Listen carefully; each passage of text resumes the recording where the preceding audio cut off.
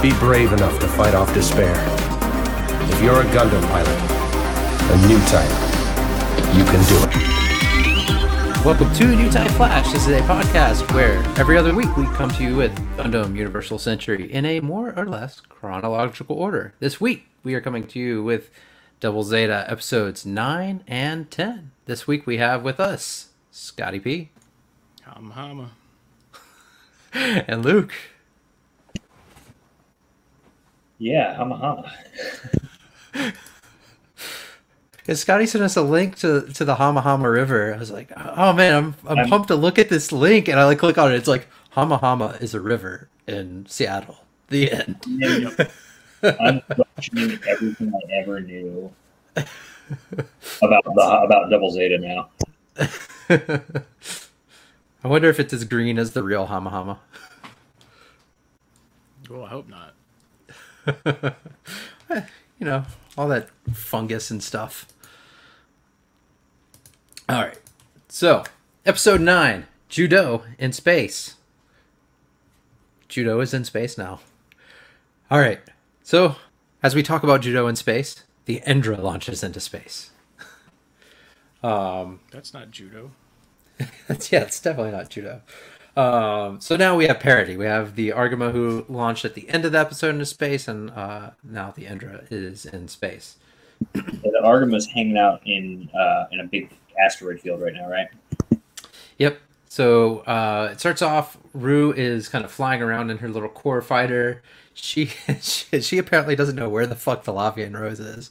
Like this is one of the, like, sometimes Zeta makes space feel so small, or Gundam in general, and then other times it's like, okay, this is more what it would actually be like looking for, like, even like this giant space station out in the middle of nowhere.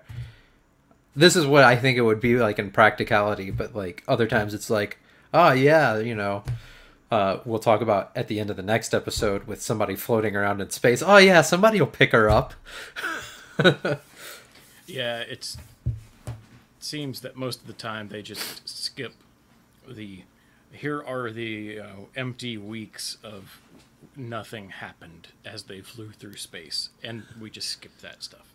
Yeah. And so that's why you can have Zeta Gundam, the series, take almost a full calendar year's worth of time for events that don't take nearly that long, because the vast majority of it is just you wouldn't want to watch or pay attention to.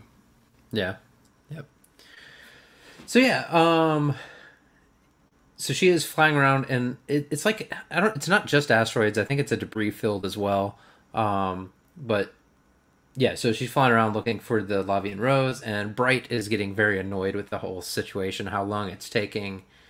And the bridge crew is, so Bicha and Mondo are kind of just like fucking around on the bridge, and you hear Mondo listening to the Double Zeta theme song, which is kind of funny. This is another one of those things where we're talking about like how, you know, you get the Bandai logos every once in a while, and then you get the intro song. I think that's a nice little fun touch.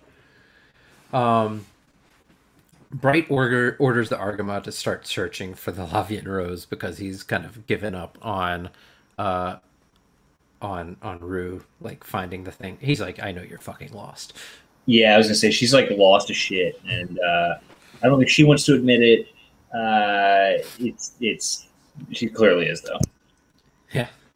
And to be fair, the Argama knows that the Endra is, you know, in pursuit. So why hang out in one spot when you need to be heading away from the colony anyway, right? And then we get to see another little thing I think is really interesting that we've touched on in the past, but we don't get a ton of insight into until now, is the dummy asteroids. So like Shinta and Kum are kind of playing around with these dummy asteroids, and they're talking about them, and they're playing with them like balloons.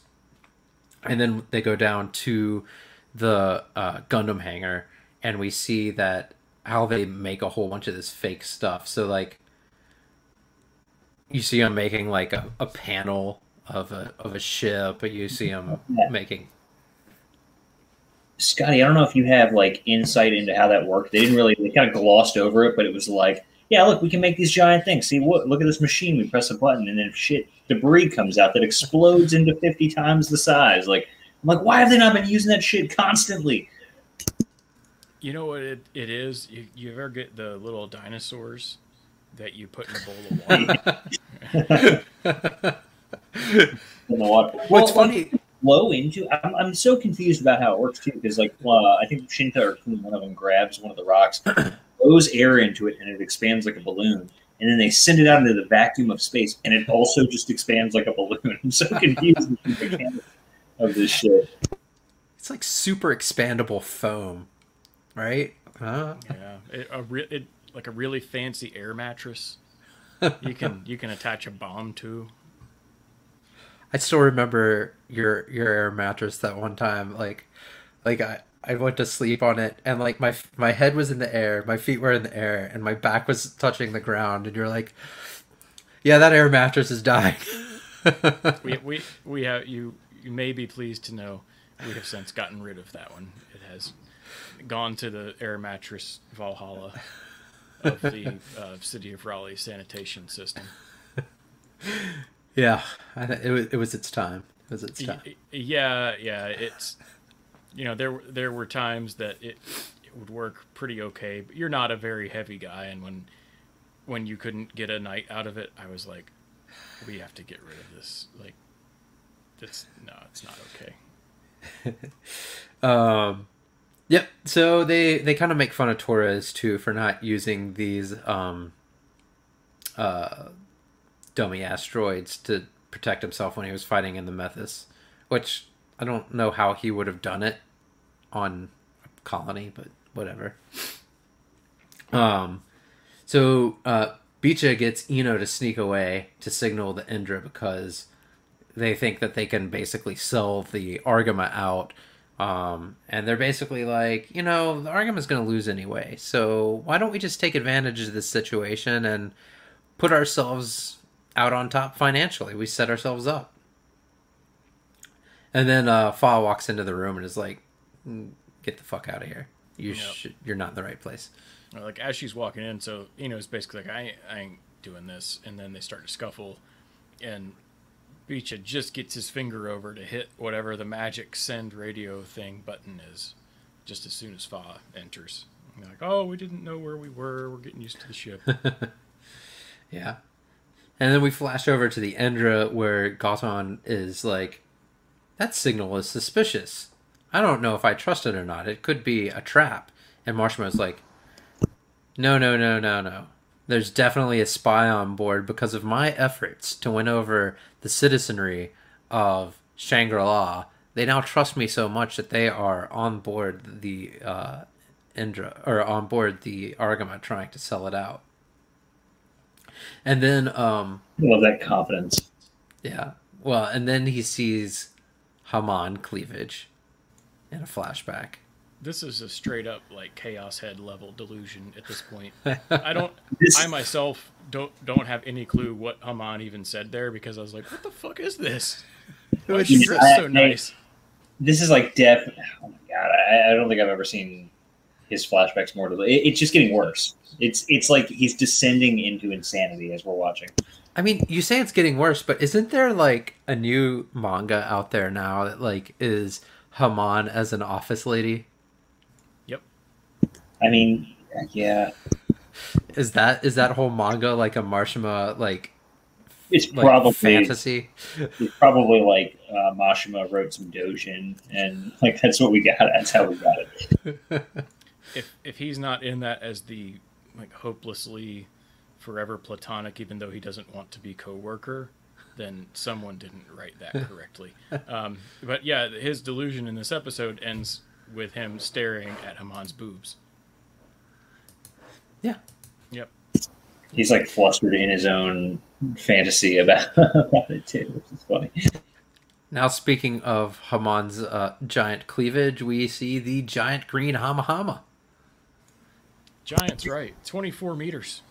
It's the best mobile suit ever made, according to him. The greatest. Yeah. With that, there's no way he can lose. We've never heard that before. Yeah, so he's like, I'm going to launch in the Hama Hama and just do this. And then we get just like this weird cultish chant from his crew where they're like, they basically convince him to like let them assist him. It even and I don't. weirded him out. What's that? It even weirded Mashima out. He was like, "What the fuck is happening?" Yeah, I think he was taken aback, and I was like, how much of this is the crew just learning how to like play him now, versus actually being a cultish crew? I don't know. I feel like it's a little bit of both. Well, we find out shortly, and I won't jump too far ahead, but they're all rookie pilots. They've never, like, maybe not all of them, but the majority of them at least are all like first-time pilots and have never been out before. So I don't know if it's them like learning how to manipulate them, or like maybe they're manipulating them to be able to go out into combat for the first time. I don't know. I don't want to spoil stuff later in this show because, as I said a few of our episodes ago, not as many people have seen this, and I am more confident that this may have people listening to the podcast that have not watched this show in full before, or maybe watching it for the first time. So I could speculate on that, but I'm not going to. I will say that it's worth mentioning that the Hamahama has a quasi-Saikamu system, which is meant for non-new types, Mashima, right? To be able to do a like wire-guided all-range attack, like the ones that you see on older new type systems, like the Browbro, right? Stuff like that. They know they're not going to be able to use bits for an all-range attack with a non-new type, but they figure, hey, we could do the wire-guided thing, and so it's got. Basically, its only armaments are those two wire-guided claw things that each have little beam guns on the end of them, and then like a saber. So, yeah, it's the Hamahama being there tells you right there that Mashima is not a new type. Yep. So they run into Ruluka and stop her. So yeah, Hamahama and all of his crew launches, and they run into Ru as she's like flying around the asteroid, which is weird, right? So I would assume they leave Colony 1 and they're flying away from Colony 1. She's flying around in an asteroid. I would assume she's also flying away, since the Lavian Rose would be coming towards them. But then she runs into the Endra, who should have launched after her. Space is big, and Ru is lost. Yeah. Okay. Yeah, she's just kind of flying in circles, looking like she's meandering about in this asteroid field and doesn't know where the fuck she's going. Yeah. So we do need to mention here, there is this scene right before here where there is a random Gaza Sea pilot that's this blonde guy. He's really happy to be out flying in this mobile suit on an operation, and he almost runs into the back of the Hamahama. He's so excited. Yeah. Yeah, he is shortly to be named for the first time, but yeah, he very much looks like a virgin. That's the only way I know how to describe the way they like make him look and talk in that thing. He's just a young 18-year-old fresh. Nah, he can't be 18. That's too old for this show. 18 he'd have a beard and be middle aged. he was born in 0071. This is Shar and Garma's love child. Sharma? Yeah. So you're gonna tell me that this guy is as old as Bright was when we met him in 0079? I think they realized that it doesn't make sense to have 13-year-olds piloting warships. All right. Maybe they didn't figure it out, but they were trying. The producers want them to make the characters young so they can sell toys to kids. Because when you're 8 years old and want a toy robot, the 16-year-olds look like they are grown men. So, Ruluka gets caught up by the Team Hamahama, and she tells them that she is lost in space. And then They ask her, they surround her, and they start asking her, "What ship are you from?" And she's like, "Oh, I'm not from a ship. I'm from a." Did she say she's from a colony? Yeah, she said she was like she had launched out and it was like being like a test pilot or something like that. Training. They were training her to pilot. They were training her to pilot, and then she's like trying to find her way back, and she got lost. Yeah. Said she was a new recruit from Colony 15. They just put me in this plane, and I got lost. Poor old me. Yep. So then Marshima says, "Glimmy Toto, go back and escort her to the Endra." And it's weird because every time Marshima like addresses Glimmy, he says Glimmy Toto, like it's his first name. Well, you have to know, unlike Vienne and Wyme from the previous episode or 2 episodes ago, unlike the Gaza Storm team members who only got they got one name. Yeah. He has a name and a family name. Yeah. He's a real dude. Yeah, he must be a character to remember. One thing I like about this. Sorry, go ahead, Scotty. When he first almost ran to the back of the Hama Hama, I legit forgot that's who that was right there. I did too at first, and then when he started saying Glimmy Toto, Glimmy Toto, Glimmy Toto. Right, here we go. Is he a Gaza C guy or not? Or a Gaza D guy or not? Yeah, so he gets told to escort her back to the Endra, and it's very clear he very quickly falls in love with her. Well, so one thing that I noted about this that I really found interesting was he's like, "Mashima, no, I don't want to do that. This is my first time out. Like my first mission, my first time out. And this is like, for a rookie pilot, this is like a birthday. It's like, it's super important." And he's like, "Damn it, Glimmy, you take her back now." He said it nicer than that, but basically. And then he's like, "God, why is Mashima always falling for all the ladies?" And then he I don't know, does he see her? Does he look at her? It seemed like he looked at her and was like, "Oh no, I get it. Let's go." Yeah, he sees her through the cockpit or something, and they briefly talk. I think he makes an internal comment of I can't believe there's the kind of woman that you can fall in love with at first sight out here, something like that. And he falls in love with her at first sight. Yeah. Yep. So Ino goes to confess to Bright back on the Argama. But before he can actually tell Bright what's going on, the Ender suits are detected. Then he goes and tries to tell Judo.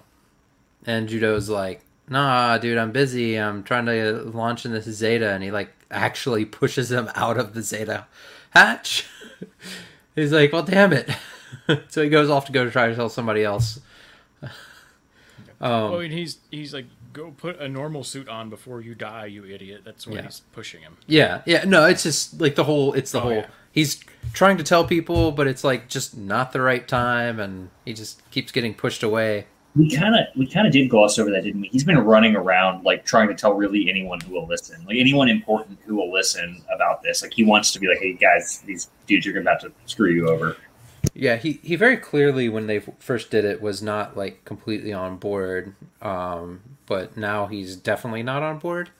Trying to he hesitated a bit, and then he kind of was like, "Guys, I can't betray these people. I don't want to do that. I don't want to do that to these people." And they're like, "But they're going to lose anyway, and you're going to." So they were kind of goading him on, but he just wouldn't do it. Yeah.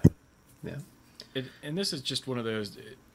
This is kind of out of nowhere, but is this just some Japanese politeness thing? Because it seems to be mostly an anime where there's this thing where someone has something important to say, and if they can't get in to say it at this perfect time in a situation or conversation, it remains unsaid. Whereas a lot of other things, if you watched, you could just imagine this being an action movie or something, and Ino would yell this to Judo as he was being pushed away. Beach, you got the comms or something, I don't. It's strange. It seems to be anime that this happens more than other things. I don't know if it's that or if he's does it matter? Is it that immediate of a thing? Because he realized. I think I guess the other part would be he realizes they're getting ready to go in a battle, and I don't think he would think that they would actually sabotage the Argama. So it's all right, yeah, I want to tell them, but shit, everybody's busy now. Well, I kind of was thinking it was a little bit of sorry, my alarm went off. It was a little bit of him being kind of hesitant because he's got to betray somebody in order to say something or not say something. Either way, he's conflicted. A little bit of that, and there were some instances where he legitimately just kind of couldn't. Like when he tried to tell Judeau, and Judeau was like, "Go put a suit on," and shoved him. He like flew down the hallway, couldn't stop before Judeau was gone. So he physically wasn't able to tell him at that point. Yeah, and he kind of went to the wrong people, right? Like you go to Bright. Bright's getting ready to control the ship. Like what's Bright going to do? It's going to distract him from the battle. You go to Judeau. Judeau's getting ready to fight in a battle. Like what's he going to do? Like not fight and go track him down? Like the right person for him to have gone to would have been like El or Fa. So he also just had bad judgment again. Yeah, that's true. So Bright tells Assanage to flatter Judeau to get him to pilot the Zeta, because even though he's in the Zeta, he's kind of like acting like a brat, like he's not going to fight. Well, no, I don't agree with that, because he hops into the Zeta and then he's like, "All right, who's going out?" And then they're like, "I don't know." And he's like, "Am I the only one going out?" And they're like, "I don't know." And they're like, he's like, "Wait, so you're sitting out alone?" They're like, "I don't know." And he's like, "I'm not going out." Well, and doesn't he ask how many enemies are there? And they say, "Oh yeah," they're like, "We don't know." Yeah, or at least 5, or I don't know. But he's basically saying, "Yeah, fuck this." Yeah. So yeah, Bright tells Assanage to flatter him, and so Assanage goes to flatter him, tells him how good of a pilot he is. He's a new type, all this stuff, and Judeau's like, yeah, that's not, yeah, thanks for flattering me, but no thanks. And then he's like, don't forget that your friends and your family are on this ship. He's like, good point. Yep. Yeah. So, it's funny because like Judeau is actually one of the more, again, we've mentioned this before, he's one of the more reasonable characters to like listen to, because it's like, okay, flattery will get you somewhere, but kind of giving you like the TLDR, like, you don't fight, we're probably gonna die, and that includes your sister, bro. One thing I really liked was when they were trying to convince him to go out, they were like, "Listen, you've flown the Zeta longer than anybody. You're even better than Fa." I'm like, that's not anybody. Judeau's back on the comm like, wow, okay, that was harsh. I wonder if Fa heard it. Right, yeah. Probably pulled her aside and was like, just so you know, I told him that he was better than you, and I want you to know that. And Fa would probably go, well, I did make him lunch. I think you're right.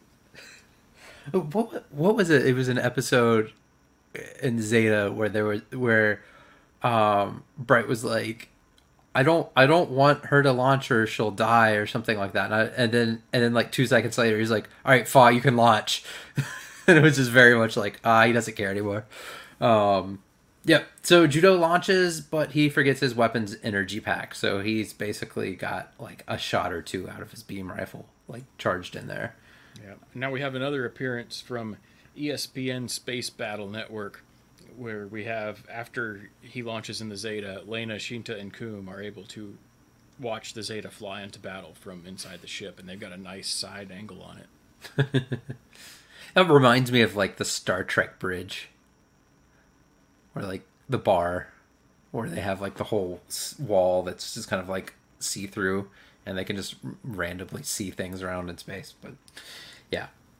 So Judeau runs in. As big of a nerd as I am, you said Star Trek, and I went, huh? That might as well have been something that happened in Dawson's Creek. Come on, man. I grew up on Star Trek, and then after that was X-Files. All right. So Judeau runs into the Hama Hama Company.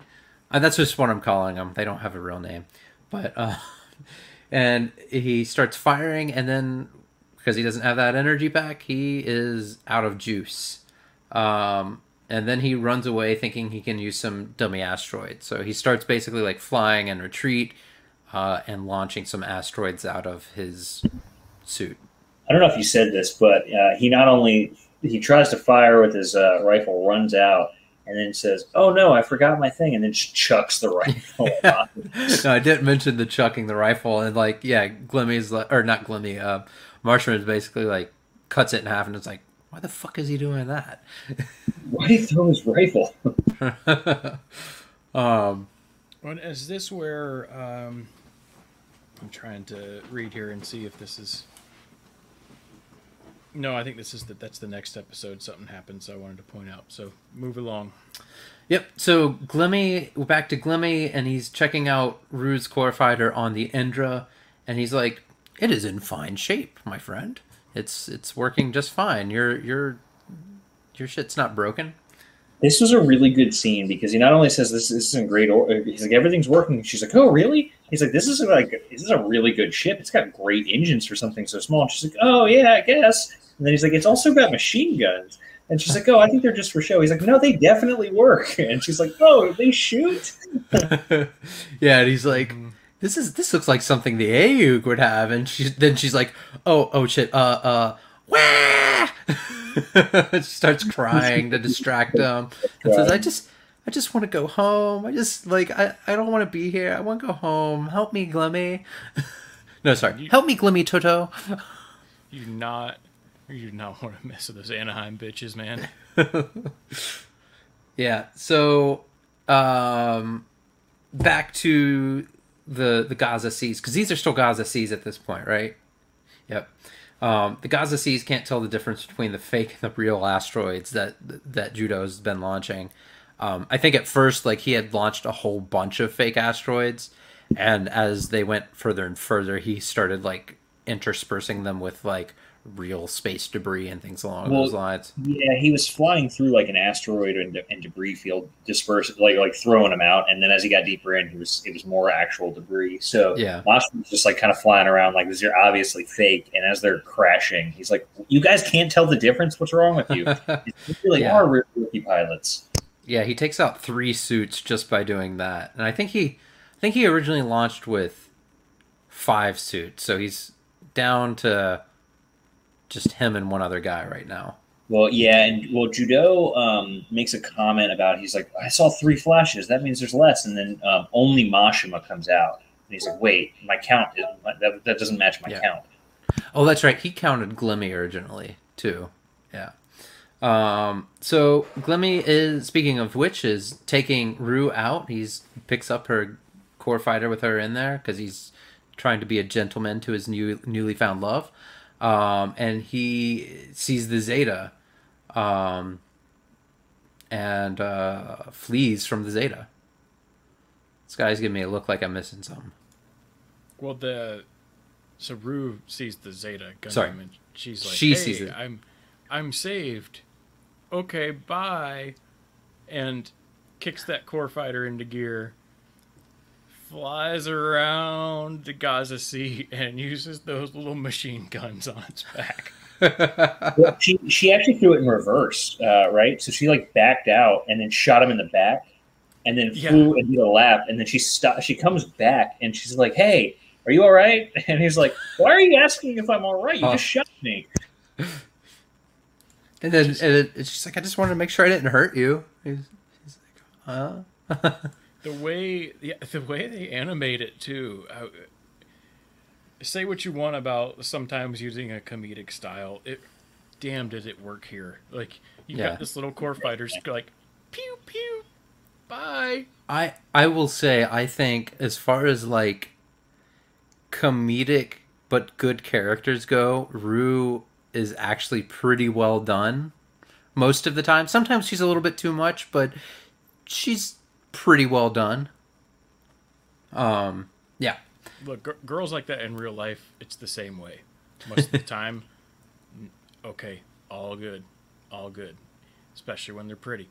Sometimes, though, you're like, okay, gotta dial that shit back. Dial it back.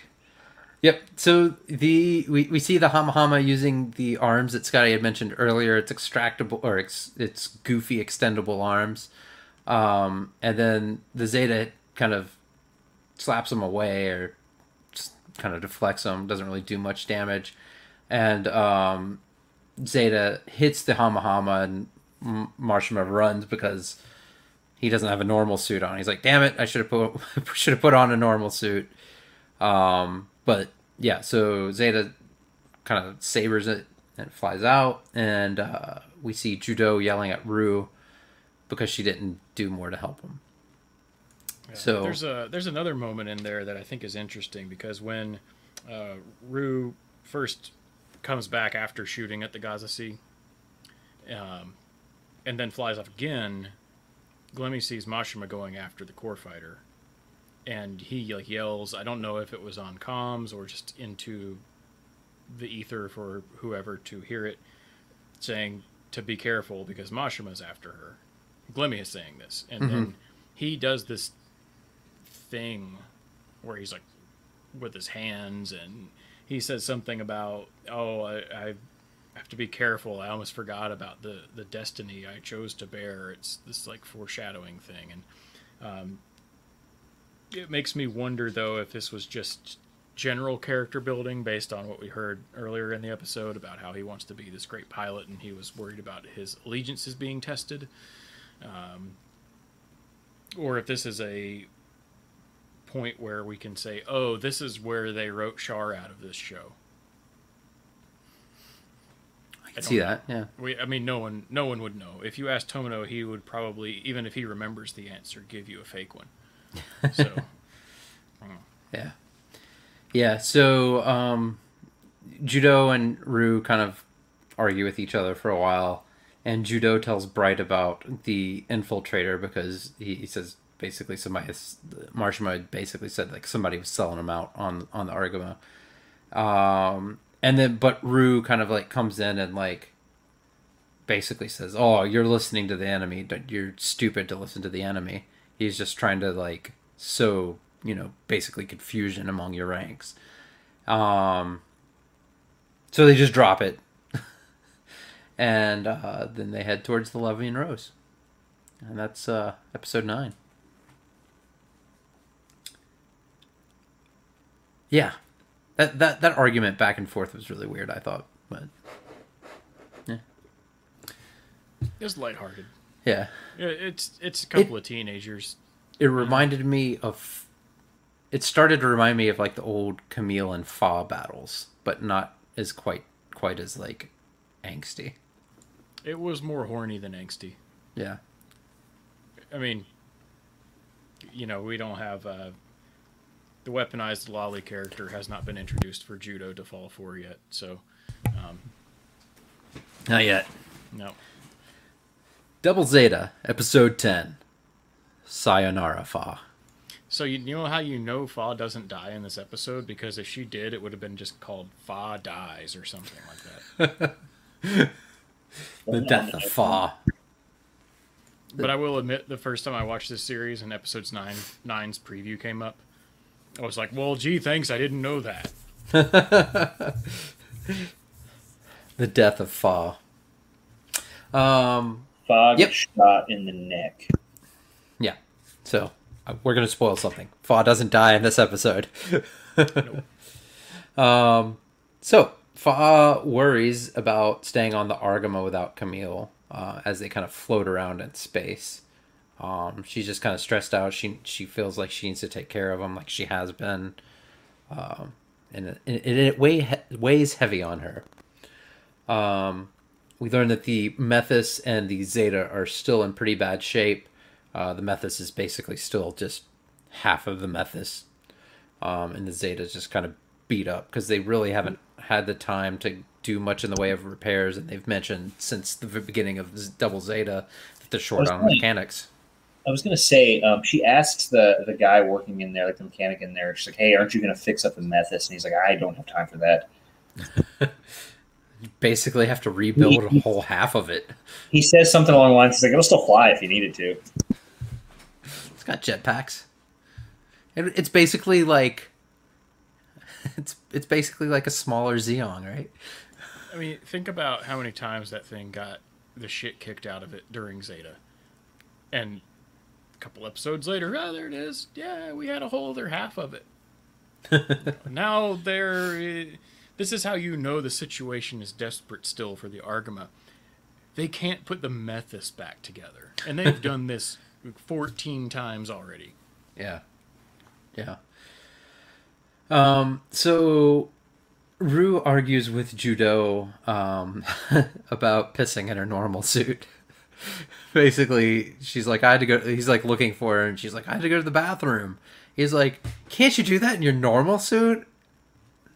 It's functions of the normal suit that we all didn't know about. You don't even get a good solution to this problem that you didn't know existed until G-Reco. Where they just put a fucking toilet in the cockpit. I mean, might as well. Seems more convenient. So, we learned that Rue is going to pick up a new suit for the Argama from the Lavian Rose. And then there is a brief argument between Fa and Rue about who is cuter. Basically. Yeah, I think you hit the nail on the head there. This is Fa going, wait a minute. There's another pretty girl on the Argama, so I know what's happening here. Let's be fair to Fa. Think of the women that were on the Argama before. You've got, you've got Char's Damaged Goods. You got Crazy Cyber New Type number 1, Crazy Cyber New Type number 2, all the way up to 4. I don't think 4 was ever on the ship, but the only one that was like okay, it was Emma. Yeah, and she's dead. Yep. She's space dust. So yeah, I mean, Fa is basically like, hey, look, there's another pretty girl on this ship, so she needs to leave. Don't you have something to do? Go. Yeah. So the Argama transmits more signals to the Indra. So apparently Eno never, in the intervening time between here, he never thought to resume his conversation with anybody.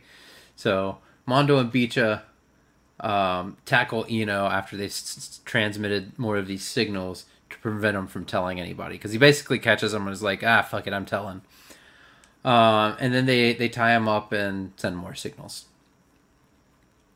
So Marshima we head back over to the Endra, and Marshima is talking about how he thinks he is supposed to establish a base on Shangri-La, like a beachhead basically, or I don't know, whatever, like a main base to start cultivating influence in the Earth sphere. And we meet a new woman who is telling him, who's feeding him this whole story. Basically, she is crazy 80s punk rock, dual colored hair. I think. God, it's like someone watched heavy metal and was like, "We got to put her in. We got to put this in Gundam." It is Gem and all the holograms. Yeah, exactly. Yeah. I mean, if she stole Rue's suit, it would look perfect on her.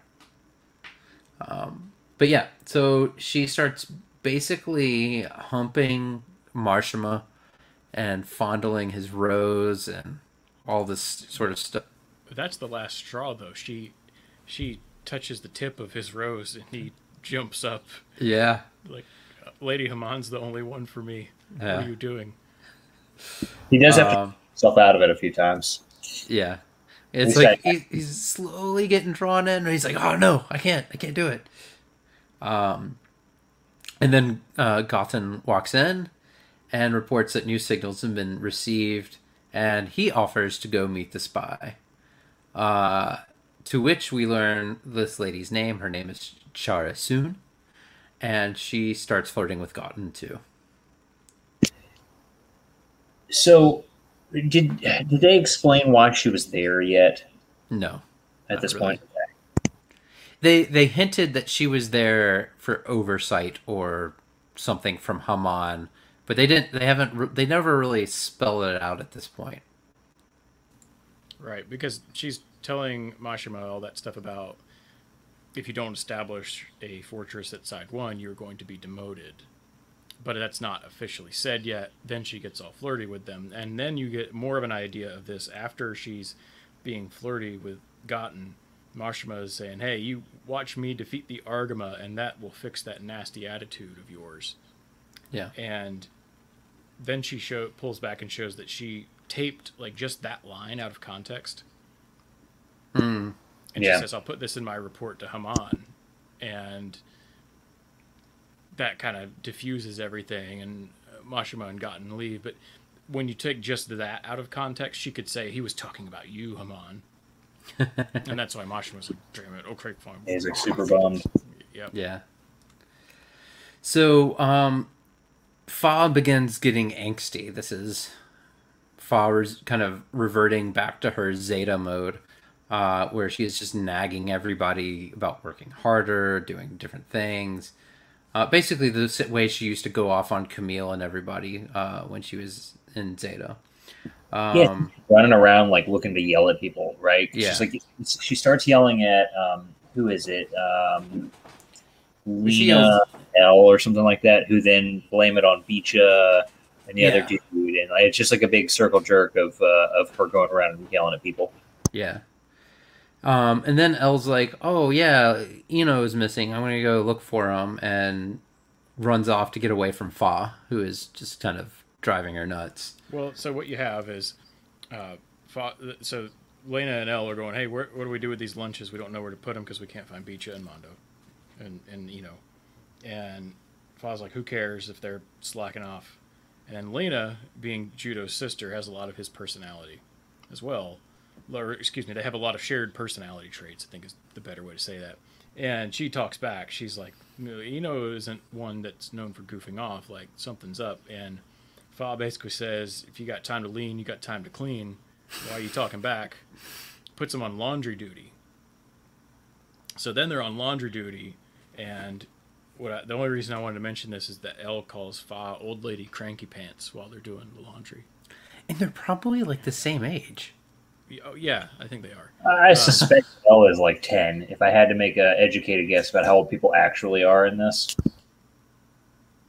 So, yeah, Elle would be young. Or wait, no, Lena would be. Which one? Oh, man, now I've got to. Lena, No, I'm who's sorry, I'm Judo's getting sister. Yeah, Yeah, Lena's yeah, yeah. Yep. Yeah, Lena would be a few years younger, but Elle would probably be the same age. Yeah. Yeah. Yep. Which is 14, by the way. Yeah. So anyway, yeah, they keep talking, and then she says, "Oh yeah." Elena says, "Bicho and Mondo miss a meal. It's no big deal." And then thinking about those two, Elle's like, "Oh wait a minute, they're up to no good. I'm gonna go figure out what's going on." She doesn't say that, but you know that's what she's thinking. Yeah. So that's when she runs out. Yep. So she runs in on them and she tackles Beecha and Mondo. She asks them what they're doing, and she says she'll give them food for it. But right when they're about to talk to her some more, alarms go off because there's more mobile suits detected outside. We've got our episode battle of the day. So we see Mashima carrying an asteroid in the Hamahama, and we see some other suits, and we see Goton in the asteroid. So Goton kind of pushes the asteroid out, and it kind of launches towards the Argama. Yep, so the Argama starts taking damage at this point, and Elle doesn't tell Judo anything of use. I'm probably like lightning on this one, but like, am I missing something? Well, one thing that was interesting when they showed Gotten inside the little flying asteroid thing is he talks about having a dumbass superior can be hazardous to your health after all. Yeah. And so we kind of actually know his feelings now. Yeah. And then, man, this is where this episode starts. Oh, man. It's hard to summarize because scene cut, scene cut, scene cut, Yes. scene cut, scene cut, scene cut. It bounces a lot here. It's horrible. Yeah. And the thing is, I feel that a lot of them are unnecessary here. You could focus on one group for a while longer than they do. Yeah. And then another group a little longer than they do. And then another group a little longer than they do. But instead, it's like, all right, we got Mashima and Elle and Beecha and Mondo and Judo and the Bridge and Gotten. And we're going to like hit all 6 of them some of them multiple times, and it hit all 6 of them again, and they're all like 45 to 60 seconds, if even that. And I'm like, oh my god. Yeah. Yeah. So Judo launches in the Zeta, and Elle doesn't tell him about anything that she knows, and then Judo's beam rifle isn't charged up, so he can't really shoot it that much. And then we see Bicha and Mondo are and somehow made it out on top of the Argama in normal suits with sniper rifles. Actually, no, they don't have sniper rifles. They have handguns that they're shooting the fake asteroids with. They're trying to shoot fake asteroids. Yeah, we're trying to sabotage the dummy asteroids. Yeah. But they ended up hitting like one at least that had like a bomb in it. I think they had mentioned at one point, oh yeah, you can hide a bomb in some of these too and turn them into landmines. And so they shoot one. They were talking about that a couple episodes ago when they introduced the concept of this. They were like, "Yeah, you can attach a bomb to them and use them as mines," and that sounded like something they do a lot of. Yeah. So they shoot one and it blows up and it actually hurts one of the Indra's suits. Yeah. So another thing that happened somewhere in there that I just wanted to point out because I also really enjoyed it. At some point, Fa is yelling at Elle to get into a normal suit and go get on a gun turret or something. And Elle replies back with, "Lay off, Granny, shoot him up." And I thought that was another excellent. Fantastic. Yeah, and then the other thing here, so getting back to like where we really were in the episode, when Zeta's trying to fire at that Gaza C because he's gone out without it charged or whatever it is this time, they have these little themes through sets of episodes. Like first it was the hatch, and now it's the beam rifle. He can't quite get that going right, and they have the Zeta. They have this really detailed, nice like keyframe animation of the hand pulling the trigger on the gun. And if you go back and look, it's super well done animation. By like, if it was on a show right now, you'd say, "Wow, that looks good." Yeah. And then you have a very comedy, like clearly kind of quickly drawn thing where the Zeta is shaking the gun up and down out of frustration. And what's wrong with this thing? The contrast was just excellent. Yeah. Because it's like epic, detailed scene of it firing. This doesn't work. What the hell? Yeah. So, Bicho and Mondo are blowing up the asteroids. They're trying to kind of assist the Indra suits and get rid of like the dummy asteroids. Every once in a while, they get a one sometime, and they're doing it with handguns. And then Judo engages a Gaza C, and then at the same time, Fa launches in the legless Methus to she's going to try to assist Judo in getting his rifle charged up. Yeah, and now when Judo starts fighting these Gaza C's, he has another metal as fuck kill in here. He grabs one of them, picks it up over, like the Zeta picks it up over its head. He shoots its head off with like the wrist. I don't know if it's still dummies in there or grenades, but either way, it shoots the thing's head off, which is where the cockpit is, by the way. And then he throws the rest of the body of the Gaza C into an asteroid and it explodes. Yeah, I think we mentioned this earlier. It's just like Camille's like kills are just insane, and like especially when you could compare them to Camille and Amuro's, like how they dealt with like fighting other enemy pilots. It's just kind of like, Camille kills somebody. He's like, oh, I feel his soul being dragged down. Judo kills somebody and it's like, all right, next. Right. I don't know if it's registering for him yet. Like, there seems to be a little bit of a detachment, like it's the survival instinct. He's doing what he's got to do. Yeah. I think that's what it's trying to show us. And by the way, in the Gillian scene cuts, I don't think we had mentioned that Gotten has gotten inside of the Argama, and Elle has noticed. Yeah, you jumped a little bit further past me. Because, Gotten board... who knows where... this part is really confusing. So, Gotten boards the Argama. Elle notices that Gotten is on the Argama at this point. And then Judo decapitates the Gaza C and throws it into an asteroid. And my next note is he doesn't whine like Camille used to when he Breath of fresh air, I gotta say. So, Mashima engages Judo here, and Judo manages to link up with Fa, and they kind of hide behind an asteroid, and he gives Fa the beam rifle to start working on. So like they actually get out of their suits for a second and do something, and then she starts working on the beam rifle. Yeah, well, this is quite the little scene here when they get out, because they're trying to hide from the Hama Hama, and Judo's going over there, and he's like, "Hey, why don't, instead of doing this crazy thing where we're not even in the mobile suits right now?" Because think about the end of Zeta, people like to get out of mobile suits a lot. It's not always a great idea.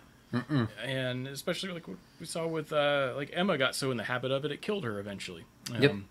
And Judo seems to know this is pretty damn dangerous and risky, and he's like, why don't we just get in the escape pods and leave?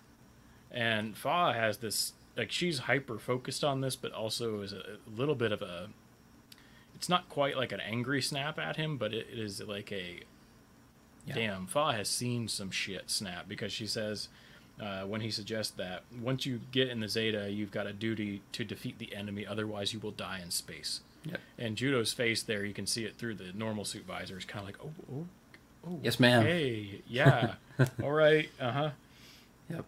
Yep. Get in the Zeta, or you will die if you don't defeat the enemy. So Fa returns the beam rifle to Judo, and then gets hit in the back by the Hama Hama, and kind of just gets sent out spiraling into space. And then Judo manages to hit and damage the Hama Hama, but he leaves, kind of like the Hama Hama flies off, and instead of staying with Fa, he's like, I need to go protect the Argama. So he heads off towards the Argama. She tells him to. She does, but he agrees with her and doesn't drag her along. So yeah, we've just mentioned how big space is. Now Fa is floating in a debris field in a junked up mobile suit in huge space. And that digression, that reminds me kind of like, I think it was the Mobile Suit Gundam book that something similar happens, where like they're like, I think they're looking for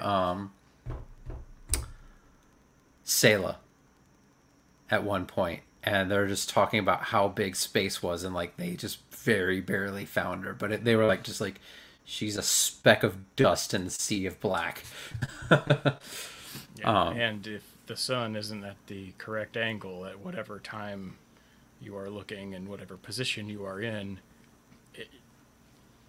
yep. So Judo has a new type flash at this point, and he senses something coming from the Lavian Rose. And right as he does this, we hear Rue in her new suit taking out 2 Gaza Seas at range. We don't see the suit. We just see like some... Not a great look at it. Just shadows. More like a blob. Yeah. Just a hint of soup. And then Gotten unties Ino, and he yells for help. Because Gotten thought that Ino had been the spy, and he was like, oh, let me help you since you were helping me. And then he unties him, and Ino's like, no, fuck this guy. This guy's got me. This guy, he's Zeon guy. And then Elle and the others show up and beat him up and capture him. And then we see Bright allowing Fa. Bright says he's going to allow Fa to float around in space because there's going to be a colony that'll come by and pick her up, basically. Yeah, something I just noticed in my notes that I think I should have mentioned in the last conversation we had. Bright does at one point, and all of this shit happens so quick it's easy to miss. Yeah. This needed to re-edit or something that it will never get. But Bright does order Caesar to track the Methus. And so they have been keeping a bead or whatever on its location. So they Okay. generally know where it is, and what Bright is saying is they've been tracking it, and it's so close to Shangri-La, and I think he probably had intuitively known she'd want to go back there anyway, because Camille is still there. Yeah. So he calls Chimatter and lets him know, hey, here's... Yeah, they He don't doesn't say do he that, does. but... Yeah. It's very easy to imagine he would, Yeah. and yeah, so they say, somebody Yeah, will pick her up. It's very much, though, like, her floating around in space, and it's like, is she okay here? Yep, so Rue says it's for the best because she needs to take care of Camille anyway, and she needs to be the female on the Argama that is banging all the dudes. She doesn't say that, but that's the Not all of them. Let me just Um, select one or two, you know? Yeah. Yep. So we see at the end of the episode, Gothon has told Bright that there's a collaborator on board the Argama, and then we see another flash. This is like flash after flash after flash, like Sky was saying, and we see Fa saying goodbye to the Argama as she floats back towards Camille. Yeah, Camille being depicted by at first a like shiny light in the distance, and then Yeah. eventually she's just shown floating right next to the colony, Yeah. or at least looking at it. Yeah. Yeah. It's this episode wasn't that good. I really liked episode 9 though. This episode could have been good. Yeah. It was trying to simultaneously show everything happening with everybody in real time, and it's like the full ADHD experience going on here. You're like, all this is really important. Let me tell you about all of it. Let me tell you about all the details, and it has to be in this exact order. And let me. It's like, whoa, mesh some of these scenes together instead of them being cut up into 20 pieces. You don't have to make it all continuous by any means. Like track You need 2 or some 3 cuts, things at a time with a little bit more focus instead of tracking 4 or 5 things Yeah. and trying to don't- show them as they actually occurred. Yeah, I don't need to see Gotten flying up to the ship and getting into it, and then later him in the hangar after other things happen. And then after we see him in the hangar and Elle notices him, other things happen. And then later you come back and Elle's following him through the hallway. Like, all of that could have been together. Oh, yeah, that At could have least been the a point minute and a points. half of content. Yeah. So I think what's going on in episode 10 is just fine. It's the piecing together of it is so scattershot. It takes away from the experience. I bet you someone's recut it. Someone at some point has recut it to try and make it a little bit more less horrible to try and keep track of. Let's do it. You have fun with that. No, not going to That's some skill I possess. Luke, you mentioned it. I think you called dibs. Not it. Fuck. I'll see you in 2025. All right, you heard it here first, guys. Subscribe to Luke's Patreon, where he will recut episode 10 of Double Zeta. You know what? 1 second at a time. If I have enough subscribers to my Patreon, which definitely exists, then maybe. Hey? If somebody cuts me a check for 10 grand, I'll start on it tomorrow. I was just gonna say, yeah, $50 minimum per month till I get it done in 2025. There we go. Yeah, so these 2 episodes, I think, are good set pieces for moving forward in the show right now, right? So we meet Shara Soon, we meet Glemmy Toto, and we get rid of Fa. And then, I mean, the next episode title is Double Zeta, so like, you know what we're getting next episode. Right. Which is nice because how many episodes did we have to wait in Zeta to get to Zeta? It was a lot. 20 something. Yeah. Well, because they had the Mark II at the start. But Yeah. with Double Zeta, most of your protagonist mobile suits are from the previous series. And you're looking at, I'm thinking about the timing of all of this. I think this show started in March or April of whatever year it came out, and you're coming up on episode 11. You're probably coming up on Golden Week, and you want the kids to go buy the new thing during their vacation. So I learned this from Transformers. That's why Optimus Prime's upgrades used to come out around Golden Week. Yeah. Anyway. So yeah, you got that going on, but I think another little cue here is when Bright's attitude changes, like when they're on Shangri-La. Because you think about what's really been going on here, you have the climactic events at the end of Zeta. The Argama basically out alone as the only real functioning part of the AUG fleet left, has to go and just survive for like a week and set down for repairs, and then goes back out, and now they're going to see who's essentially their arms dealer in Anaheim. And you can tell, and Bright is realizes they're still being pursued by Neo Zeon, but now that they're back out in space and he knows they are about to be resupplied and things, it's like his attitude has shifted from the more relaxed, oh yeah, we can give this maybe new type kid a go on Shangri-La, to shit's getting real now. And he's more, you can tell he's more uppity is the only word coming to mind. But he's not as chill as he was at the start. And not only that, like, he doesn't have any pilots anymore. Like, I mean, especially now that he's lost Fa. I mean, I guess he gets Rue here, but, before Rue came on, he had Fa and Torres and Astonage, kind of, who didn't really have any experience. Yeah.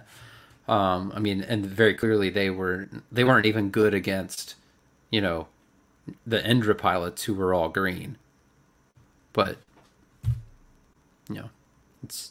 he's kind of, and he doesn't really have any suits left, right? He has the Methus and the Zeta. He doesn't even have, like, some of the suits that they used to be able to launch, like, towards the end of the series, where they would launch, like, a bunch of just junk, like Nemos or something, or Nemos. Yeah, and I'm just thinking of, like, the long-term tactical mistake by Haman here to not keep taking the Argama seriously. Because really what's happened is at the end of that battle, she's like, okay, there's that one damn ship left. Yeah. With half a mobile suit or something. We've destroyed the Titans. The AUG, again, there's the one damn ship left. Mashima, go take care of that. Instead of continuing to focus up. Do you think she knew early on, though, that where the Argama was? Because I don't think she sent Mashima to deal with the with the Argama. I think she sent Mashima out as kind of like a seeding mission to, like, get more recruits. Yeah, I don't remember if the show covers that. It might. They might talk about that. I don't remember. And maybe Shara soon getting back to her is how she finds out. I'm not positive, but I just feel like with the way that battle plays out at the end of Zeta, I mean, they would have known where the Argama was and been able to follow it if they really tried. Right. But clearly Haman was kind of overconfident here a bit, I think, and not just keeping the pressure on to take out one more ship. Yeah. I mean, and she also lost a lot of her fleet in that battle too. Right, yeah, which is what it shows us, and that's why they get the hell out. And they were, I think, more focused on the Titans anyway. Yeah. And because the AUG was kind of ragtag when it was mostly decimated, they said, okay, yeah. Char's dead. Who cares? The AUG's headless now. Is what she was probably thinking, right? Yep, probably. Mm-hmm. Yep. All right, you guys got anything else for this episode? Not really. We saw half of a new mobile suit, which was fun. The shadow of half of a new mobile suit. Yeah, because I think at the very end they're also like, hey, is that a new core fighter? And she's like, no, it's not. We'll talk about it next episode. I'm gonna go get on my nicest cocktail dress and get some champagne or something and give Mashima orders. Don't forget to stroke his rose. Apparently, if you touch the tip of it, he'll jump. All right, guys. Thanks for listening. We'll check again in 2 weeks. Until then, check us out on Twitter at NewTypeFlashPod or on our Mobile Suit Gundam subreddit post. Thanks, and see you then.